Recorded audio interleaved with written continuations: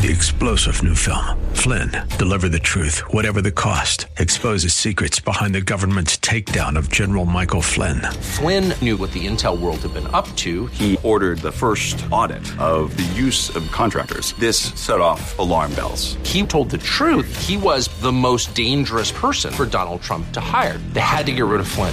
Flynn, deliver the truth, whatever the cost. Available now. Watch it today. Go to salemnow.com. salemnow.com.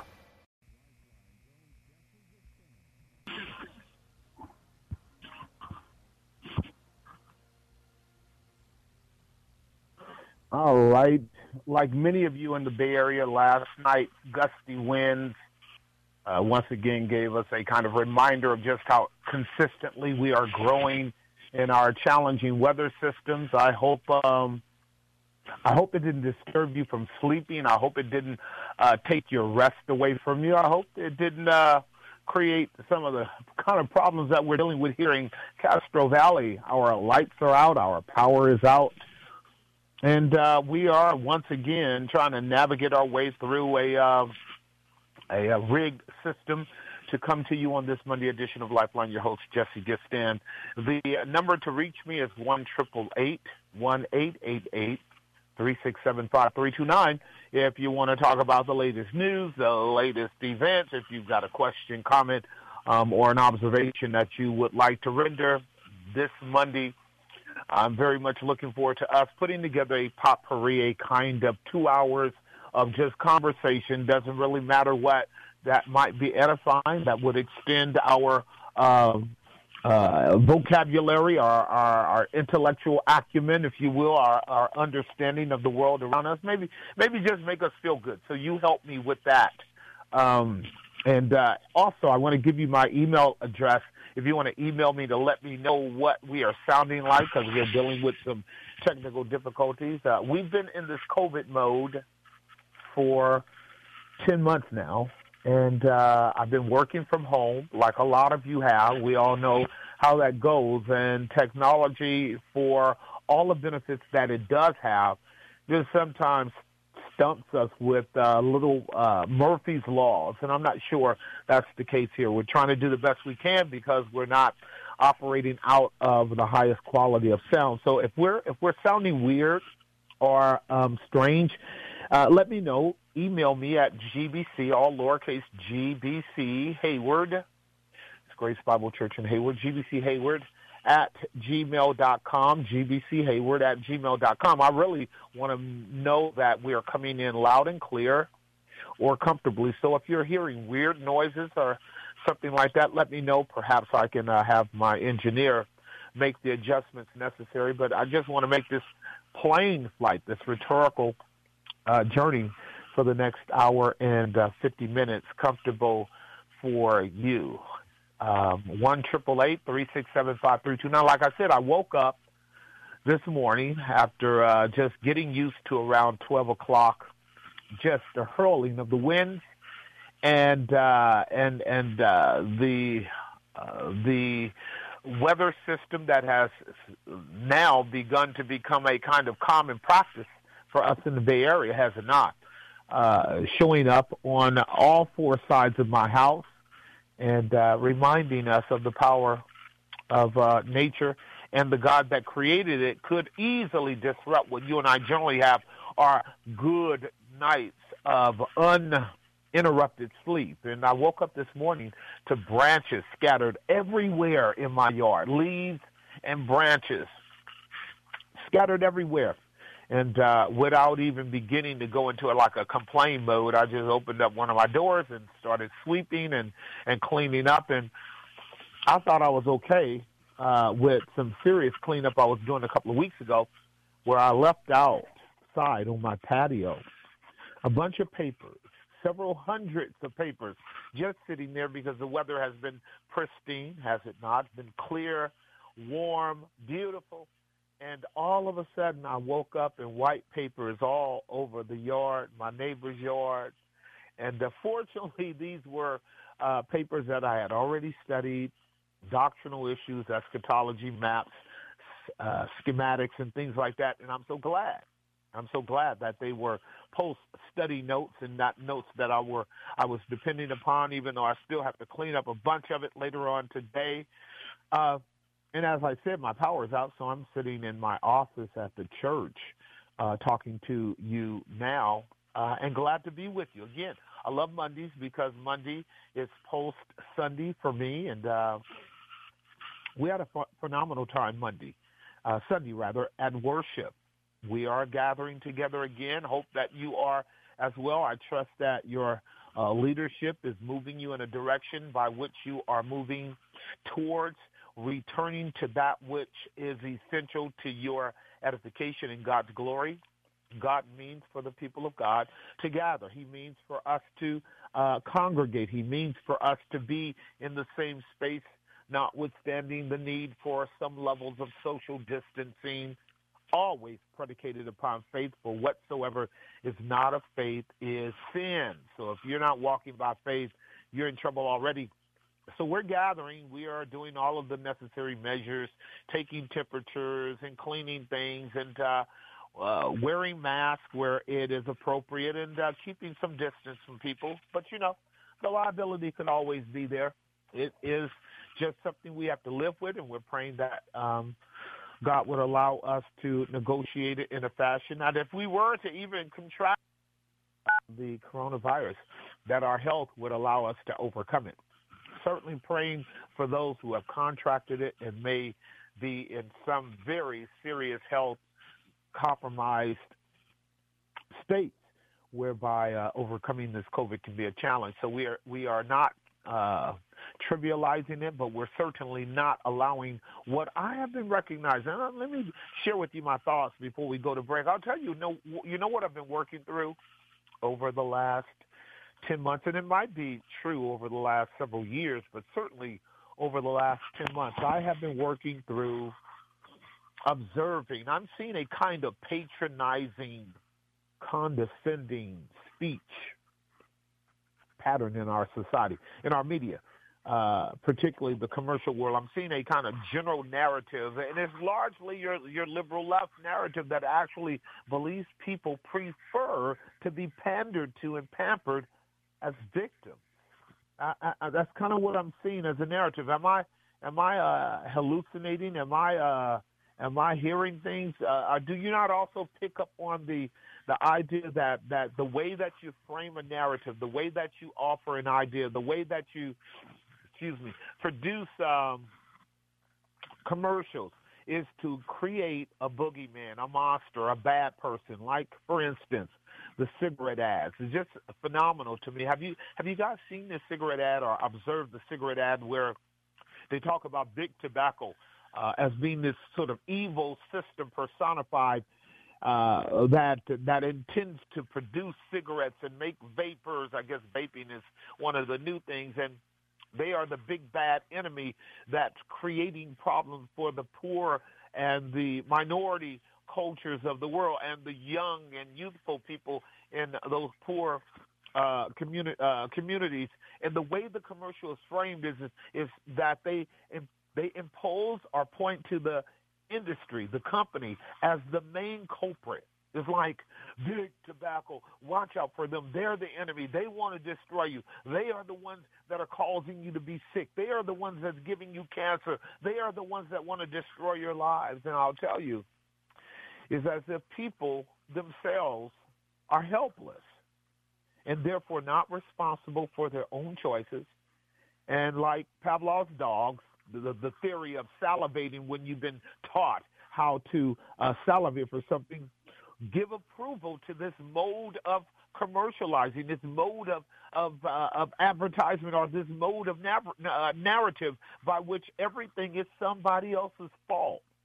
And I would raise the question,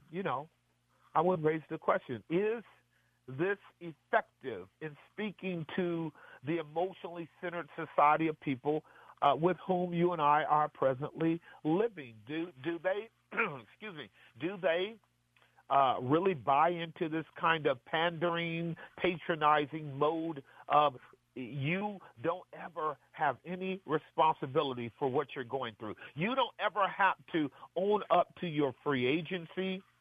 your personal responsibility or the consequences of your choices. Do you really believe that people buy that wholesale and therefore are willing to live in a false idea of I'm never wrong, it's always them, and on top of that, in addition to this, that basically moves us into, again, some very recent and necessary conversation.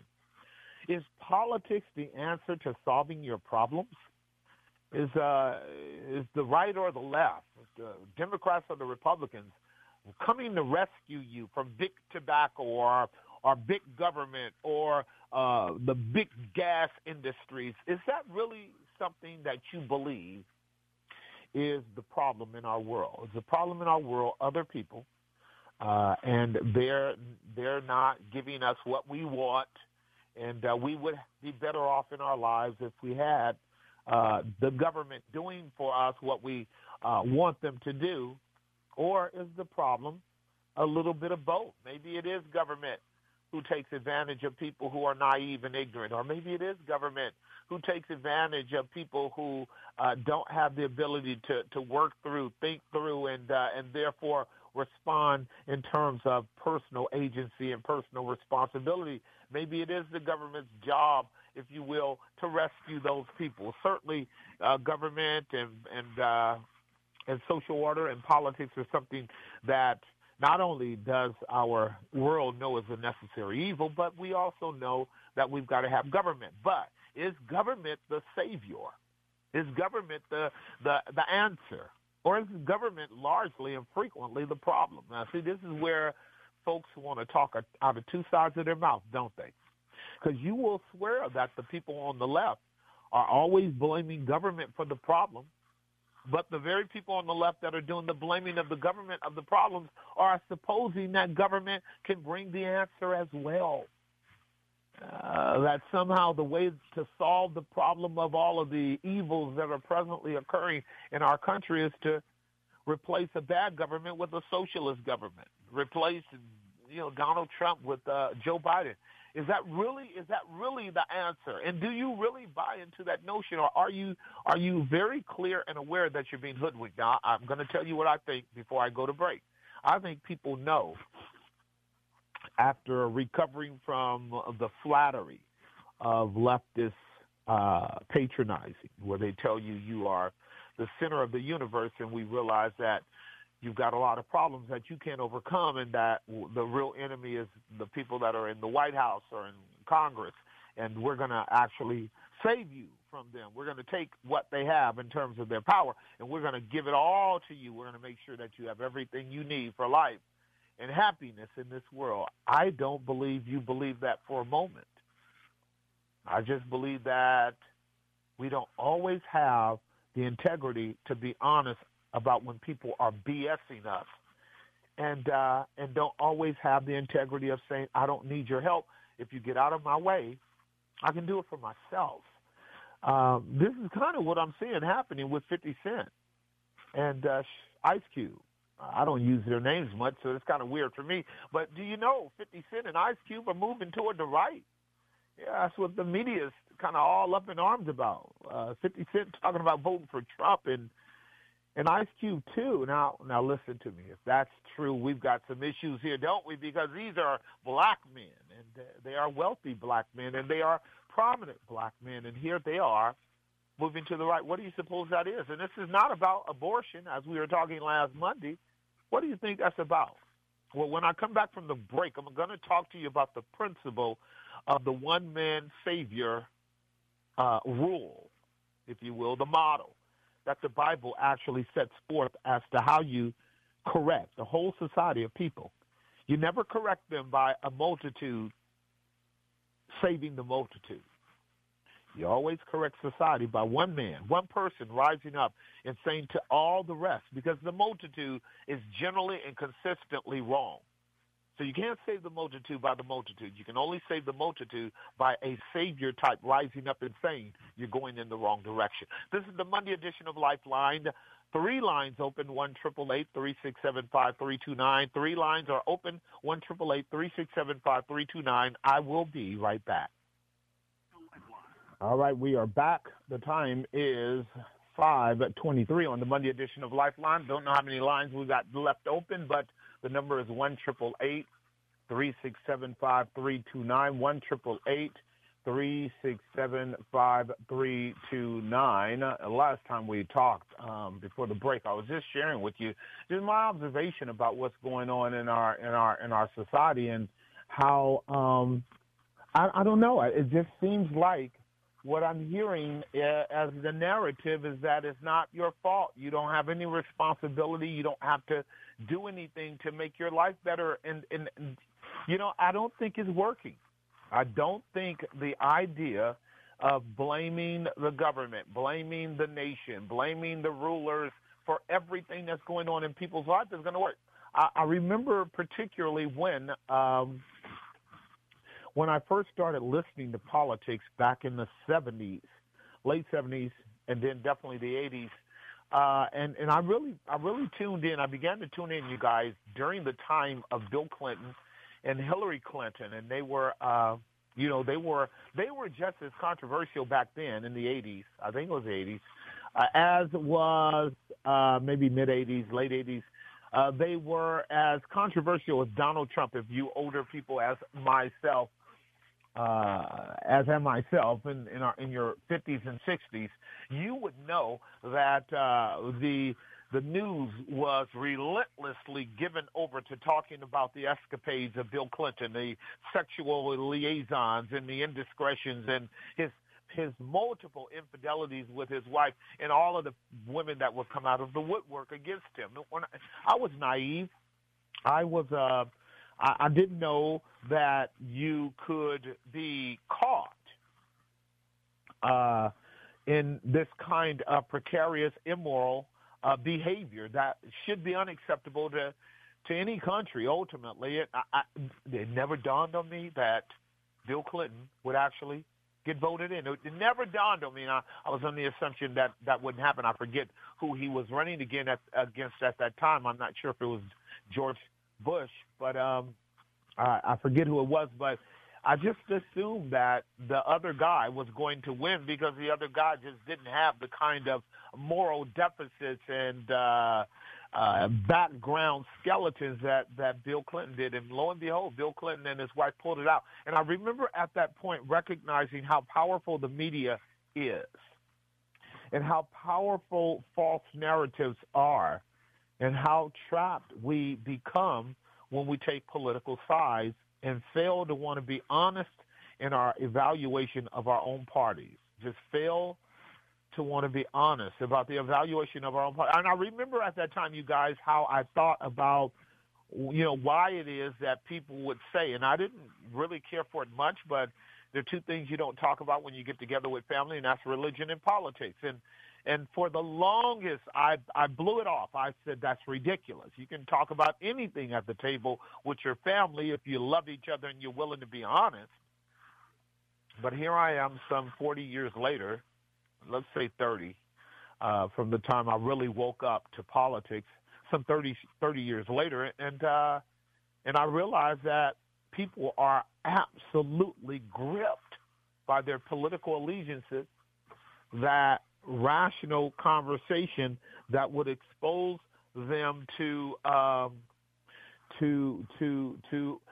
to admit that somewhere in their party platform they're wrong, that somewhere in their party platform they are operating out of principles and agendas and narratives that are blatantly and patently false.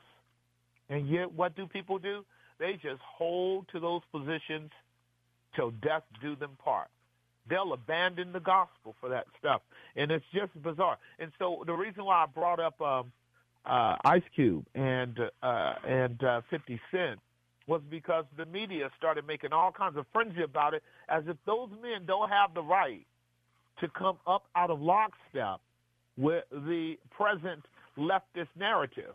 See, their being black, by the way they're responding, is not the first thing in their identity portfolio to consider when it comes to American policies and political parties.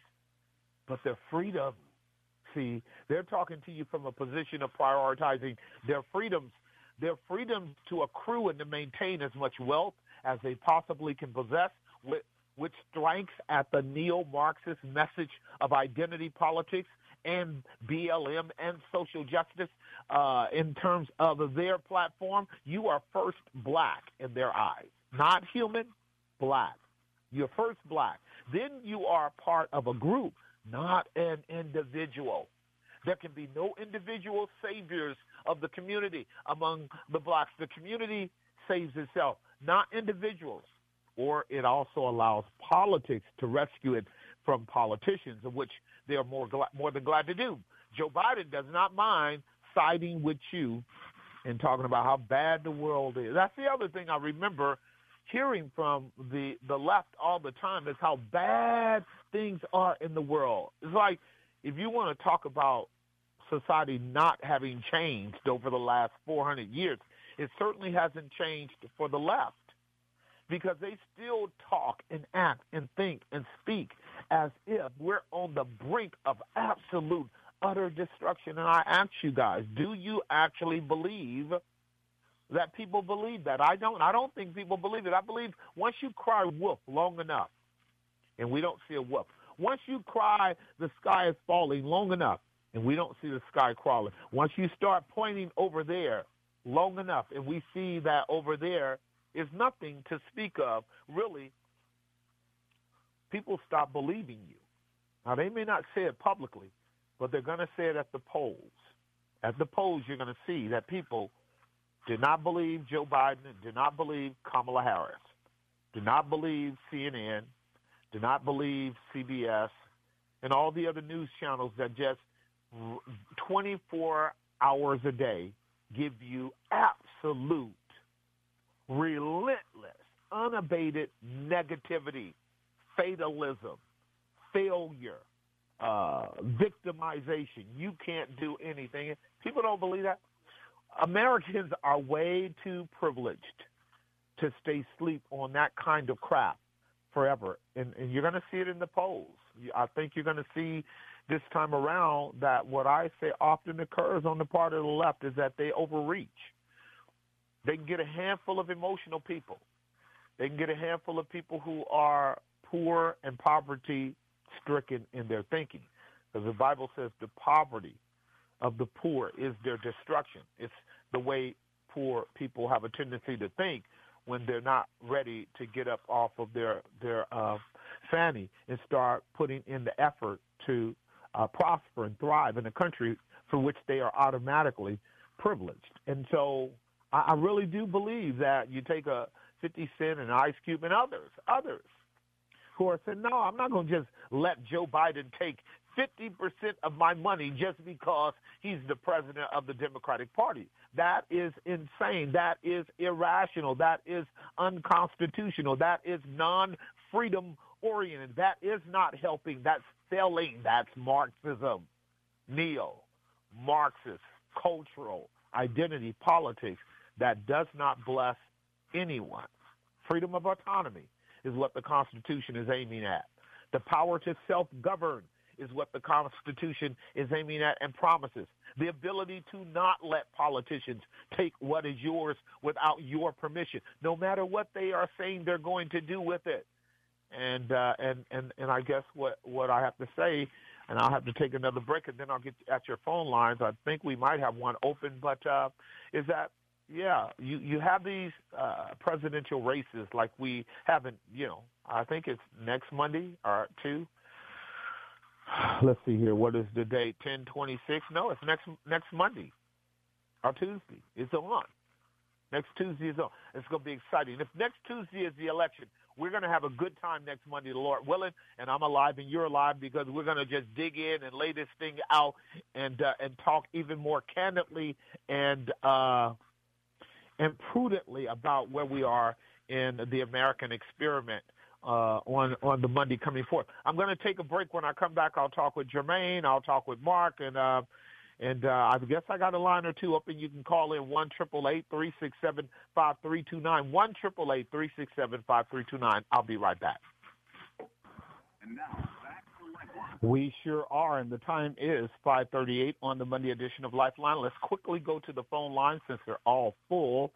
Let's go to line number one and talk with Jermaine in Alameda. Jermaine, are you there? Oh, yes, I'm here. Hey, how are you doing, man? I'm good. I originally had a question, but then you brought up my question, your topic, so I guess I'll just kind of chime in. But I noticed concerning the media and everything that's kind of going on in our country, there seems to be two kinds of folks. There's one group that they kind of believe the narrative hook, line, and sinker, and I'm related to some of these people where they won't go out, they won't do anything, but they mysteriously feel okay to go to Target and go to stores and whatnot. But then there's another sector of people who they don't believe it at all, but just based on all the events that we've seen over the last few months, they're not talking to people. They're the kind of people who lie to the pollsters when they call. I've seen them even lie to people about when they're asked who they're going to vote for, and talking in private with them is obvious they're going to do the exact opposite of what they told somebody. And a lot of it comes from what you said. They're just tired of the constant bombardment of negative news, of just negative publicity. Some of them don't even like the right, but just based on how they perceive the treatment, they believe it turned Mr. Trump into a scapegoat. And because of that, these are people who would love to get back to work, and they're going to surprise a lot of people at the polls. I kind of believe along the lines of what you said, and I think that's going to lead to some issues next week. So I just wanted to chime in and give my point of view. Yeah, in that one, okay, there were kind of three categories that you seamlessly put forth that I want to just touch on. I obviously, I'm tending towards the first two categories. I recognize that people have been utterly challenged by this whole perfect storm of COVID, with its implications on our economy and its implications on our sociological structures and interrelationships, whether that be on the job, in the home, in the schools, and certainly in our families, and then to add in our churches. Jobs, schools, homes, family, churches, all of that has been adversely challenged at the least by the COVID scenario here. And there are two things that I observe going on with people, Jermaine. One of them is that there are a significant amount of people who are in the category of what I call the people who are afraid, who are operating out of fear. Fear. And I mean the fear of being honest about what they really believe, fear of being honest about what they hope in and desire, and their fear is rooted in the success of the bullying nature of the leftist politics that employs Marxist strategies for seeking to overwhelm people with its bullying, protesting, argumentative, destructive ways, because most people are not in a place anymore of quickly responding to bullies. We have enjoyed a privileged society, Jermaine, where we can generally, as a rule, go years before we run across somebody with whom we might be in danger of having just a fist fight. And I consider that a great privilege, because in many countries around the world, that's not the case. You look at people the wrong way, and they come back at night and burn your house down. This certainly would be the truth for believers in many, many countries that are hostile to Christianity. So you and I live in a country where we are enjoying the bountiful fruits of a peaceful civil society that is constantly being disrupted by the unsatisfied, dissatisfied, disenchanted left that constantly thrives out of making problems for people. This is what I was saying earlier. The left is always angry. The left is always mad. The left is always, the sky is falling, the world is going to end, and they're always pointing the blame at somebody else rather than themselves as a solution to the problem. This is not gospel. This is not biblical. This is not Christian, I'm sad to say. The other area that I see people operating in is a deficient faith. So fear is gripping some people, so they will vote for Trump, but they'll do it, like you said, quietly and anonymously. They don't want to have to stand up for what they believe in because they may suffer the consequences. They certainly would not be an advocate to be a witness for the gospel in that context. But the people that are deficient in their faith, these will be people who also have been trapped by the megaphone of the beast, who cries out with its decrees and its laws and its mandates and tells you to sit still and don't even turn your head to the left or the right. Don't move, because the COVID will get you and kill you. And they don't know how to even objectively critique, analyze, do the work of studying and evaluating all of the arguments that are still freely available in the open market of media research to actually make an informed decision as to how much freedom they can walk in with wisdom, how much liberty they can engage in with discretion, and how much liberty and freedom they should actually be employing to express their faith in the true and the living God, according to the gospel, and so worship God publicly and worship God consistently with the saints of the living God, notwithstanding all of the viruses and microorganisms and all of the potential liabilities that can afflict any of us at any time and make us sick and even die, if you will. When you got a society that has been exposed by COVID for being that weak in faith, it's no wonder that we don't have an influential gospel in our culture and in our world. It's just something that I'm recognizing. I'm learning. This is, I thank God for COVID, because it has exposed many of us for being utterly weak in faith. The third thing that you were making mention of that I'm not real sure, Jermaine. I'm not sure that we will have anything more than a small smidgen of protest and, sparse violence around the nation, because you can even see how with Black Lives Matter and all these different movements, they seem to beat to a kind of silent dog whistle that tells them back off. We're almost at election day. We don't want Joe Biden looking bad by you burning up stuff and tearing down stuff. So just hold back. Let's see what happens. If he wins, then great. If he loses, then we will begin to continue the strategic attempts at bullying people and telling the world that we no longer approve of a capitalist system. The problem is with that also is that people don't believe it anymore. They know it's a ruse. They know it's a scam. They know that it's only in pockets. And listen, if Donald Trump wins again, most police departments are going to be emboldened to stop in their tracks any kind of unnecessary, grotesque political expression that would lead to the destruction of property, homes, and things of that nature. We're not going to just have an out-and-out civil war. That's not going to happen. So it will take a lot for a civil war to occur. And it's really not going to happen if Donald Trump is in the White House, because the military is set up not only to protect us from enemies without, but to protect us from enemies within.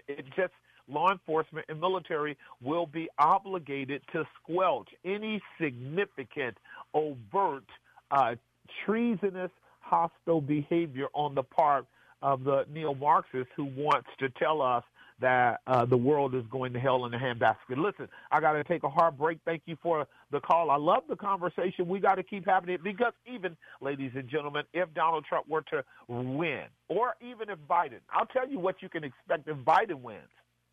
6 months into his office as president, the same rabble-rousers will rise up against him, because the consistent principle of Marxism is that all power must be brought down. It doesn't matter who's in the office. So they will go after him as well, because it's a self-defeating system. This is the Monday edition of Lifeline. Your host, Jesse Gistan. 1-888-367-5329. 1-888-367-5329. We'll be right back.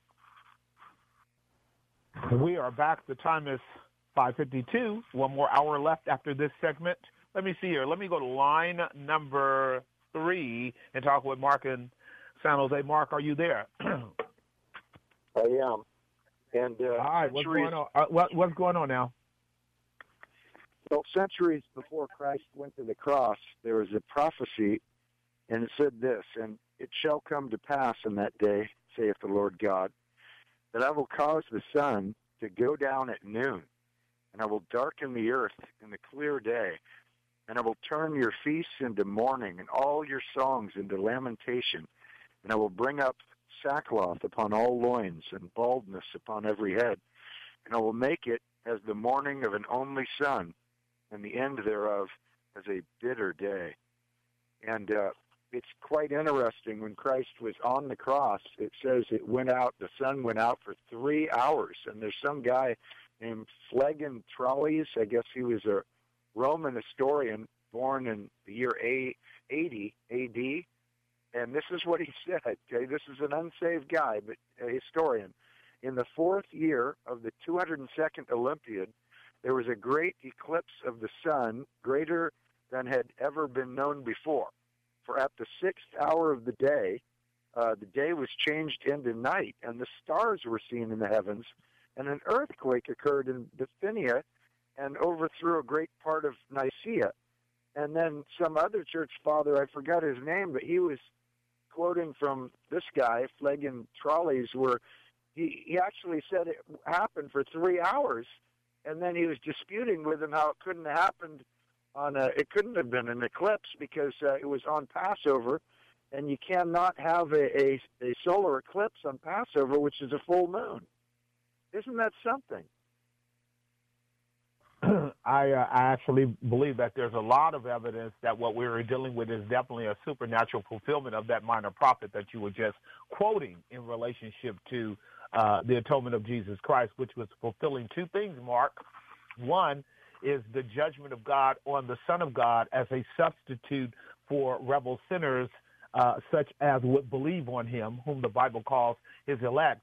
Secondly, it was a foreshadow of the actual kind of judgment that would come upon national Israel in AD 70, where the same kind of testimonies were rendered by Josephus, Tacitus, and others about major signs in the heavens occurring at the time when Israel was brought under the judgment by the Roman Titus and Vespasian and them. And the earlier church fathers were having this very conversation that you and I are talking about. But let's carry that out just a little bit by extrapolation, because you and I are looking at anomalies and things of that nature starting to happen once again in our own country, in our own world. And what I've been teaching in the book of Revelation is that the God of the Bible is the same yesterday, today, and forevermore. And I know you would agree with this, that whenever God wants to, he will disrupt the natural order of events to demonstrate that we are not merely the products of an evolutionary, non-personal deity mechanism, but rather a personal, powerful, almighty God who shapes and controls and therefore from time to time disrupts the normal cycle of things to get our attention and to prepare us for calamities that are forthcoming because of our rebellion against him. And I think we're looking at elements of that starting to happen in our own nation these days because of our rebellion and disobedience, as was the case with national Israel. So it is in our own country, which has been privileged to the hilt, and yet we have walked in rebellion against the true and the living God in our idolatries and in our covetousnesses. So I see parallels starting to emerge again as we move toward the end time. All right, you get about 10, 15 seconds before we have to move on simply because the radio cannot have that kind of empty space going on. Somebody told me the world ends when you allow empty space. I'm going to go to line 3 and talk with Gloria in Canada on line 3. Gloria in Canada, are you there? Hi, Pastor Jesse. How are you? Oh, I'm not doing too bad. Can I, is it any topic or? Pastor Jesse? You are, can you hear me? Yes. All right, so you're a special guest because you're calling from Canada, one. And then we also know the battles you guys are having over there in Canada, too, so you can actually talk about whatever you want to. Okay. Well, you know, I've asked you different times to pray for my little grandson, right? Right. And he has autism. Right. And Okay. but he's 4.5, but he's more like a little over a year. Sure. And I talked to a friend of mine who I introduced her to you, so she's listening to you, and I have so many others listening to you. Awesome. Anyhow, she told me, well, he may not be one of God's elect, because I'm concerned, you know, about his development, and I'm praying for him all the time. I'm not around him now because of this COVID, but wanted to ask you, is there an age of accountability, or because if he doesn't develop, if something happens, like his immune system is really bad, I want to see him make heaven. Oh yeah, let me talk about that. Let me talk about that. All right. Okay. So the issue of salvation is a remarkable option to the righteous calamity of all human beings who are worthy of divine punishment because of sin. Mm-hmm. There's no doubt about that. And the salvation of our God, the salvation of the one true and living God in Jesus Christ whom he has sent, proceeds from God's nature. God by nature is a Savior. It's not just what he does, it's who he is. And I want everybody listening to get this.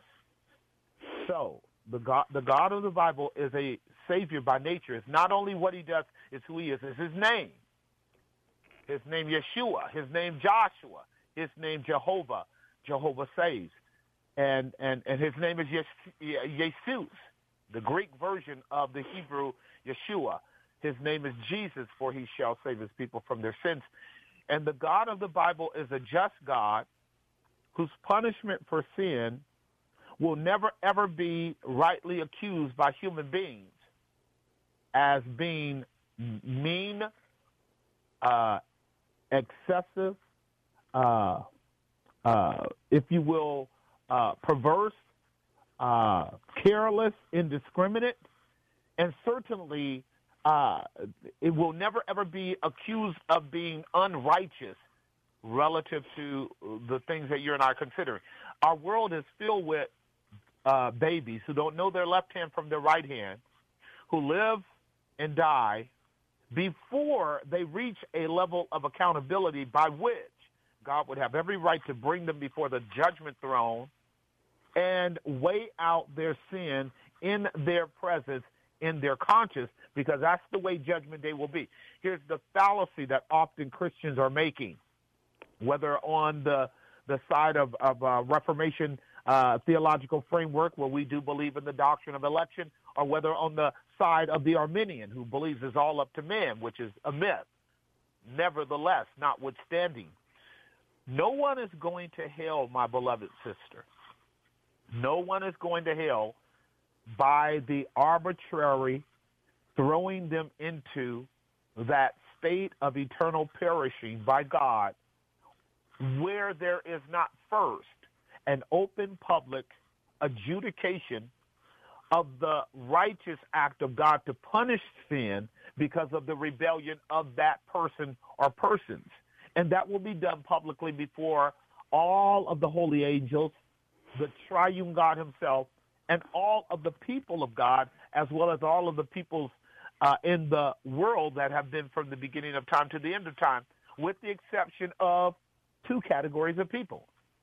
The people who have died in infancy or in young age, too young to have formulated a level of consciousness that allows them to be legitimately condemned or condemned, if you will, for their rebellious acts, and thus in God's righteous justice be able to recall to their conscience the areas in which they rebelled against God, did not repent, and seek the mercy that would have been granted to them in the person of Christ.